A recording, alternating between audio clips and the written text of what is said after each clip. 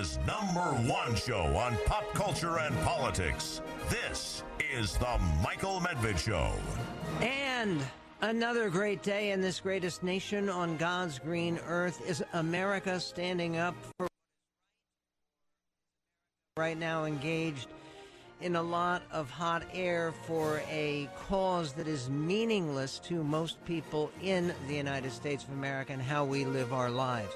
It's one of the arguments going on now among many, many, many arguments. No one can doubt the fact that we are at war, we meaning the world, not specifically the United States, and that there is the most dangerous situation that we have seen. Many people say since World War II. That's simply not true. The Cuban Missile Crisis was more dangerous. When we came close to nuclear war, and there are now reports that based upon the rambling declaration of war that Putin delivered, and that actually apparently there are reports that he actually taped it long in advance while he was still pretending that he was going to have a meeting with President Biden and they were going to work it out. That didn't actually happen. But the idea of nuclear war should get everybody's attention, don't you think? Because one thing we know, the Soviet military is no match for the American military, except in that one regard of nuclear weapons. They have more nuclear weapons than we do. And Putin was indicating that he's prepared to use them. And that should be deeply alarming. There simply has not been a credible threat from any nuclear power anywhere in the world about actually using those nuclear weapons. This is one of those great blessings that I do think helps to show God's hand on America, that we didn't go into a nuclear war or nuclear exchange of any kind during the Cuban Missile Crisis, though all of the histories show that we were close. That was back in October of 1963. 1-800-955-1776 is our phone number. Now, of course, we're talking about Ukraine. There are other things that are interesting. There are other things that are important. But right now, when you actually look at people who are getting themselves arrested, there are thousands of anti-war demonstrators, people, decent people, brave people, remarkable people who deserve our support and our admiration in Russia, in Moscow. They're not quite in Red Square. They're in Pushkin Square, which is about 3,000 feet, about 1,000 yards. It's like 10 football fields. And it's close to the Kremlin. And there were people being arrested for demonstrating against Pushkin's decision to go to war. And was it Putin's decision to go to war? Pushkin is a great poet, not exactly peaceful. I've had a very colorful life, including a lot of very serious duels. But again, any connection with Vladimir Putin, the current dictator of Russia, the war criminal, and he is, that is not a comparison that anyone should make or sustain or even tolerate. Putin, and again, it's a phrase that President Biden used earlier, it's a war of choice. Is there any other reason, any other provocation that anyone could actually look at with any honesty or credibility at all and say, yeah, well, this is what pushed Putin into war? Had the United States refused to negotiate? No. Was there an immediate threat from NATO? Was there a problem of Ukraine using nuclear weapons against Russia? That's what Putin, in his increasingly mad and unhinged commentary, was talking about. And this is another worry that, particularly in Europe, it's concerning people because people live there. What if Putin really is out of his mind? I mean, this is the ultimate nightmare that people have had for years and years and years, is a leader coming to power who is going to be so profoundly irresponsible that he will perpetrate the death of thousands of people for no reason at all, just because he can. And that's one of the great advantages of a democratic republic, where if there truly is a leader who is mentally disturbed and who is not capable of keeping a responsible control on the situation, then there is a means in countries that do operate with an electoral system that you can trust, where people have a right to vote, where we follow the Declaration of Independence, which means that governments are established to deriving their just power from the consent of the governed. Do you really think the people in Russia right now are giving the consent of the governed? It's impossible to tell what the public opinion is in Russia, of course, because they don't exactly have notably government-free public opinion polls. But there's reason to believe that with this turnout in Pushkin Square and the demonstrations overnight last night against the decision to go to war, against that decision from the Russian people, with President Zelensky of Ukraine giving a moving address, frankly, to the Russian people. And he spoke in Russian. And he speaks, of course, good Russian. Most Ukrainians do. But he spoke unaccented, direct to the Russian people, talking about the fact that Putin's lies about the genocidal nature, he claims, of the Ukrainian regime. The Ukrainian regime is imperfect. Most regimes are. But guess what? It is a pillar of enlightenment and justice compared to what is going on in Russia. Here's the story. It's based on the Telegraph, a prestigious British newspaper that does lean to the conservative side.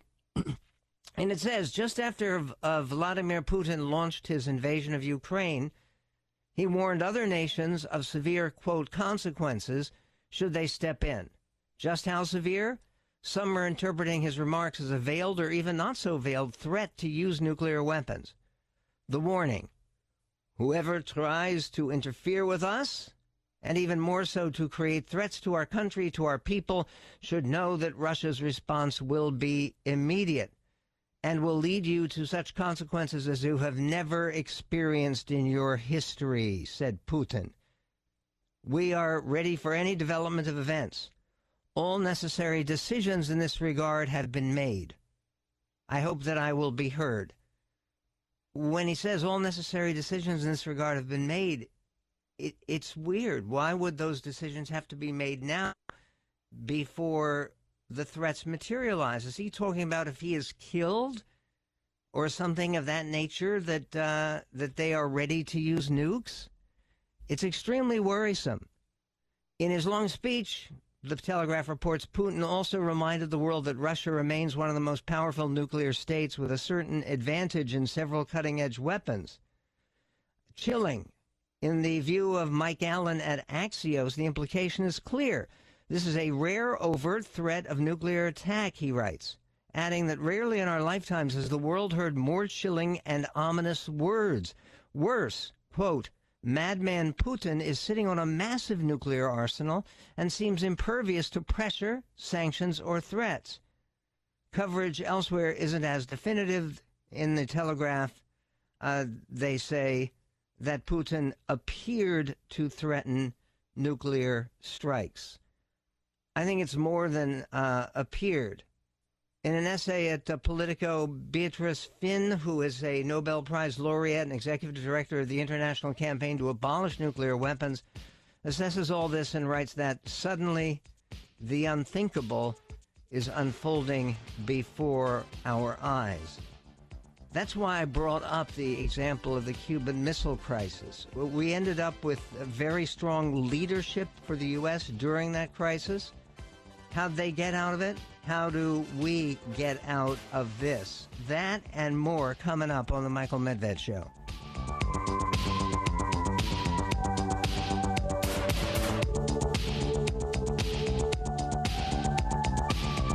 Introducing the all-new My Slippers from MyPillow. 2 years in development. Designed to wear indoor, outdoor.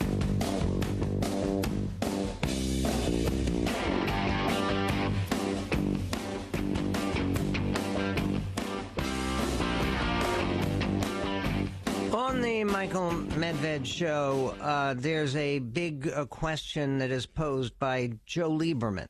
Remember him? Still somebody who knows as much about foreign policy as anyone who has recently served in the U.S. Senate. And Joe was a distinguished member of the Foreign Relations Committee in the Senate for years and years. He writes today about the president of Ukraine, Volodymyr Zelensky, and he writes, at this year's Munich meeting, which is where Zelensky spoke, addressing the West, that was where, over the weekend, Vice President Harris was there as well. But at this year's Munich meeting, which took place over the weekend, it was sadly clear that NATO's common enemy has reemerged, with Vladimir Putin's attempt to reconstitute the Russian Empire by baselessly claiming sovereignty over Ukraine. But two big questions remained. Would diplomacy and the threat of economic sanctions be enough to stop Mr. Putin from invading? And should NATO be expanded and reformed to meet this new challenge? Mr. Putin has now begun to answer the first question by ordering troops into eastern Ukraine. They're there. They've just taken over the site. It's a wasteland, actually, of the Chernobyl reactor, which was in Ukraine also. The threat of sanctions is not enough to stop him. Ukrainian President Volodymyr Zelensky raises both questions in Munich in a disruptive, defiant, and memorable speech. Has our world completely forgotten the mistakes of the 20th century, he asked? When does appeasement policy usually lead to? Regarding the threatened economic sanctions against Russia by Europe and the U.S., Mr. Zelensky shouted, "What are you waiting for? We don't need sanctions after the bombardment begins." Well, the bombardment has begun. It is proceeding. Now that Mr. Putin's troops, writes Joe Lieberman, have invaded eastern Ukraine, the U.S. and Europe should respond to Mr. Zelensky's plea and immediately impose the strongest possible sanctions with the hope that such a body blow to Russia's economy will stop Mr. Putin from expanding the invasion to the rest of Ukraine. That may be too late because things are moving quickly. The Russian troops are moving quickly. President Biden, he spoke today, coordinating again with our Western allies. And just moments before this show, the President of the United States announced additional sanctions against Russia over the ongoing invasion. This is clip 21. We've been transparent with the world. We've shared declassified evidence about Russia's plans and cyber attacks and false pretexts so that there could be no confusion or cover-up about what Putin was doing. Putin is the aggressor. Putin chose this war, and now he and his country will bear the consequences. Today, I'm authorizing additional strong sanctions and new limitations on what can be exported to Russia. This is going to impose severe cost on the Russian economy, both immediately and over time. We have purposely designed these sanctions to maximize the long-term impact on Russia and to minimize the impact on the United States and our allies. I want to be clear. The United States is not doing this alone. And no, we are not. There is strong support for the United States, stronger than expected from Germany, for instance, and also from France. Britain is right there with Prime Minister Boris Johnson at question time speaking forcefully and dramatically in the House of Commons, in the British Parliament. But one of the other things, this is just breaking news, the Ukrainian President Volodymyr Zelensky has now made an offer of weapons that he will provide, the government will provide to citizens to fight Russia. Ukrainian President Zelensky said that the government will provide weapons to all citizens who wish to defend their homeland against Russian attacks. Zelensky also appealed to Russians who live in Ukraine to stage protests against Moscow's decision to send troops into that country. There's also this memorable tweet. In fact, we can do this as a tweet of the day because I think it's moving. Turn the page now to the internet. I mean, wow, what a great, smart tweet. Change his password so he no longer has access to his Twitter feed. Did you send the tweet? I did not send that tweet. My system was hacked. I was pranked. Donald Trump hasn't tweeted at us once, and I'm starting to get worried about him. So we have a new tweet. All right. Can I do the honors? Stand by. Tweet alert. The tweet is from Dan Crenshaw, who is the Navy SEAL hero, and he was, who serves in Congress representing a district in Texas. And Congressman Dan Crenshaw of Texas tweets, Ukrainian government giving weaponry to anybody who wants to fight. Good. Get some. May God be with you as you fight for your freedom. And there's a viral video that is also beginning to make the rounds. And this is where we are, friends. It is where we are. It's a viral video of a Ukrainian woman confronting Russian soldiers in Henichesk, Kherson region, and she asked them why they came to our land and urges them to put sunflower seeds in their pockets so that flowers would grow when they die on Ukrainian soil. Look, this is the idiocy. I mean, one of the many, many lies that Putin has been telling has been about how it's always been brotherhood and sunshine and flowers and togetherness between Russia and Ukraine. It's nonsense. It's nonsense. We've spoken on this show, and it's one of the most important facts about the Ukraine that you have to know, is that a very significant percentage of the population was deliberately starved to death by the Russian communists in the Stalin era. And it was covered up by American communists like Walter Duranty, who we've spoken about with Paul Kengor of Grove City College, won a Pulitzer Prize for the New York Times. That was really fake news because they denied the reality of Holodomor. The best historical estimates, and this is something that I studied in college, and since then, they now have the estimates are between 4 and 6 million Ukrainians died. They were killed during these deliberate starvation attempts.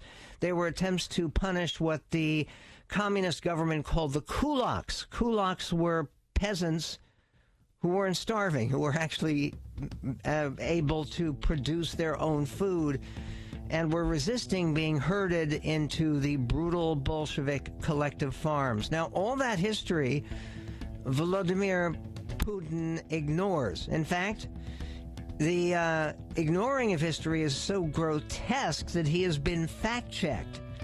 Let's do that. We will fact-check Putin and maybe even check the advance of his troops. We will be right back on the Medved Show. This is going to be a little bit provocative.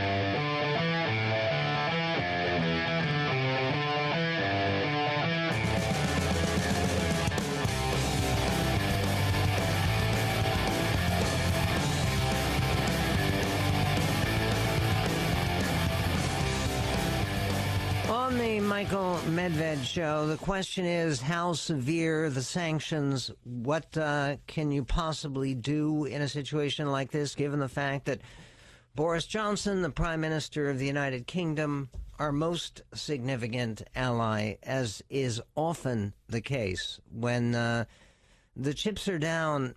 And this, of course, goes back to the Atlantic Charter with President Franklin Roosevelt and the leader who became his friend, Prime Minister Winston Churchill, actually pledging the common interests of the English-speaking world. And that still exists. And it still exists in a time like this. The question of more sanctions and what they mean, the reports today were the Russian stock market had kind of a rough day. Yeah, and they have a stock market. They have an economy. It is not a gigantic economy like Japan or China or the United States or France or Britain. It's about the same size as the economy of South Korea. But of course, Russia is a far more populous country and a vastly larger country than South Korea, which is kind of little in terms of land area. Ukraine, as I'm sure you've been hearing, is about the size of Texas. It's also not a small country. It is, in land area, it's the second largest country in Europe, next to Russia itself. And the reports are that in Kharkiv, Ukraine, which is the second largest city, it's the big city in the east of Ukraine. And Kharkiv is a city that, unlike Kyiv, is not mostly Ukrainian. I believe the majority of people who live in Kharkiv are Russian in ethnicity. But many of those people are loyal to the nation of Ukraine because, look, if you had to pick between living in Putin's Russia and living in the Ukrainian nation of Zelensky, where would you go? In any event, it is reported that in Kharkiv tonight, it's nighttime there, of course, now, there was a fairly large group of people who kneeled down in the city's main square and prayed for deliverance from the violence, which is horrible. That is remarkable. They just saw a photograph in the middle of the night, St. Petersburg, which is of the former Leningrad. That is the hometown of Vladimir Putin. And there's a huge crowd. This is, I haven't been able to talk about who had the biggest inauguration crowd or any of that stuff, but this is a big crowd. And they are demonstrating. Headline, protests are erupting in several Russian cities tonight against Putin's large-scale invasion of Ukraine, along with attempts from police to forcibly suppress them. And by the way, at this time of year, February, in St. Petersburg, it's cold.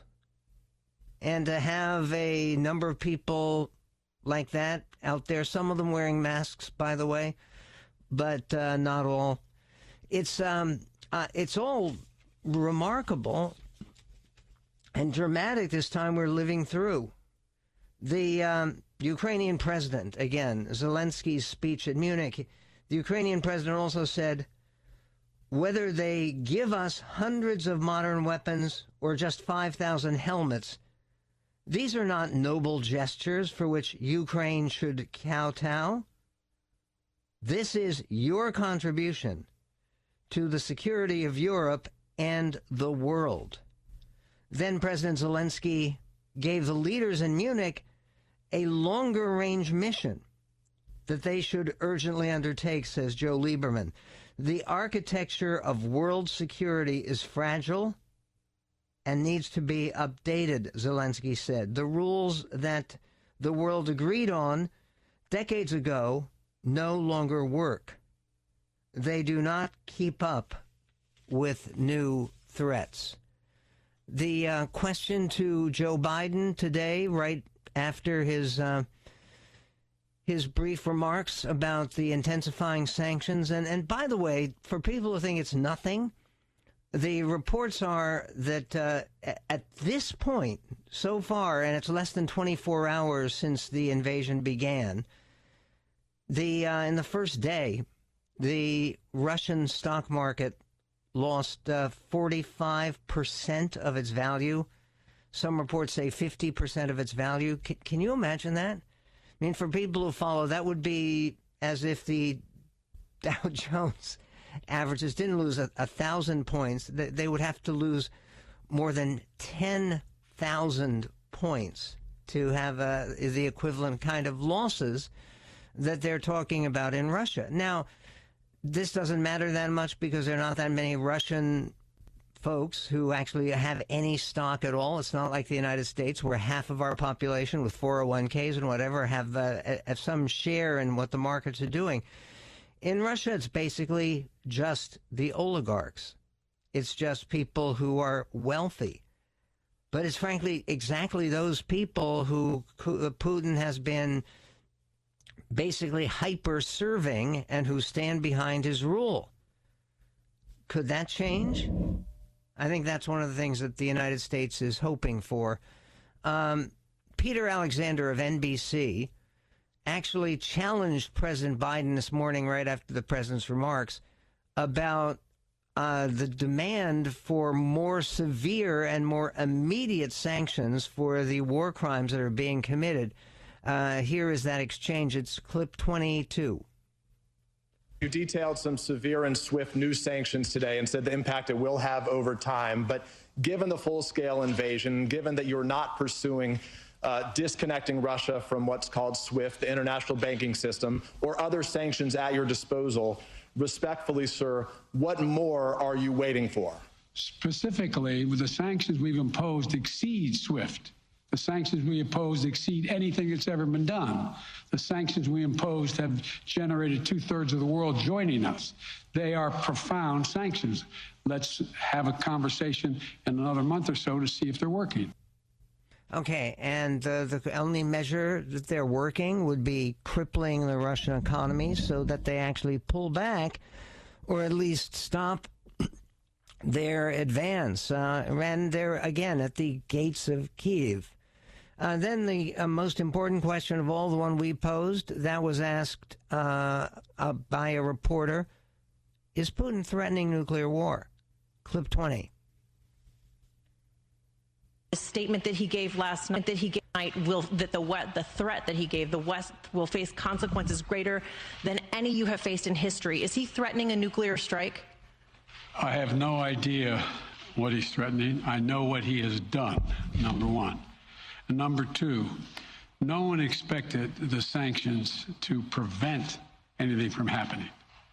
This is going to take time, and we have to show resolve so he knows what's coming. And so the people of Russia know what he's brought on them. That's what this is all about.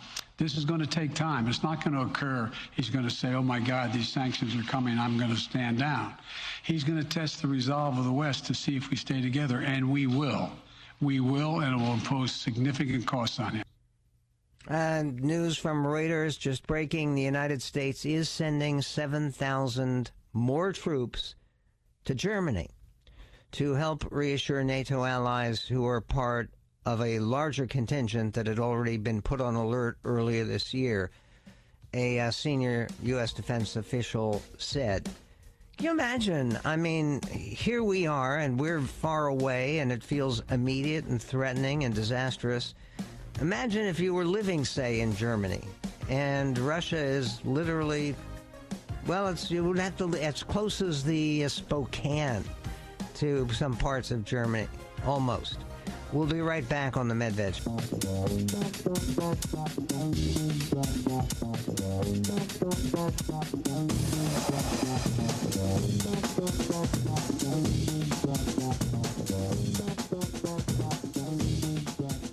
And on the Michael Medved Show, I've said many times that I do try to pick out good news when it's available and when it's true. Sometimes there are lots of times there are phony bad news stories that exaggerate things that may be not so great, but then make them into catastrophes and blow them up. But this is something where we had thought we were past this, but we're not.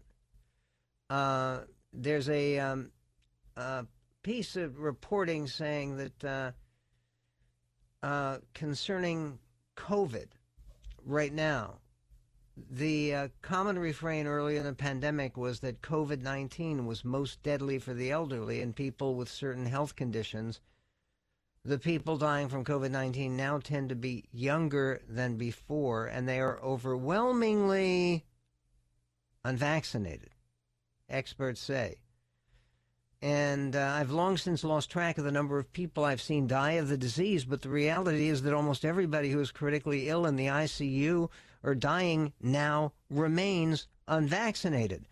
That has been true since the beginning, but in the beginning, people didn't have the opportunity to be vaccinated. That's what Dr. Stephen Threlkeld said. He's a medical director of the infectious diseases program at Baptist Memorial Health Care in Memphis, Tennessee.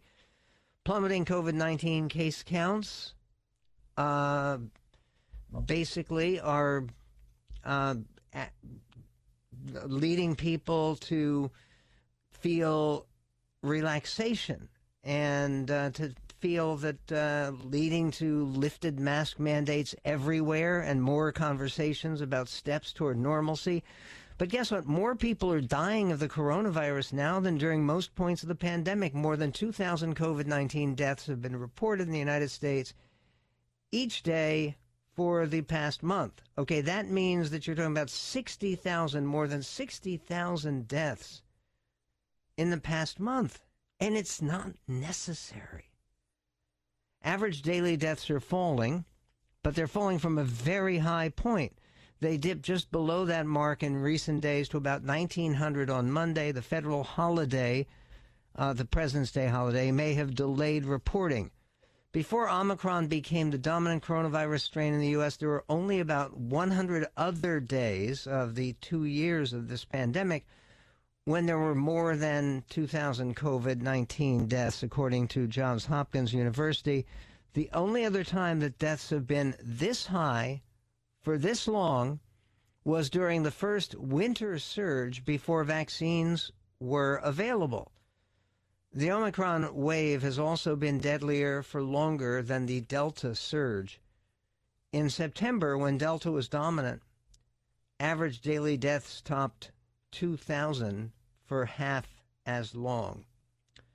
The U.S. has just expelled the second top Russian diplomat. Not surprise under the circumstances, I don't think. And then there are more statements from the world community. And it seems to me that that is important to keep track of, that we are not alone on this. Putin announced his, quote, special military operation, which is a full invasion.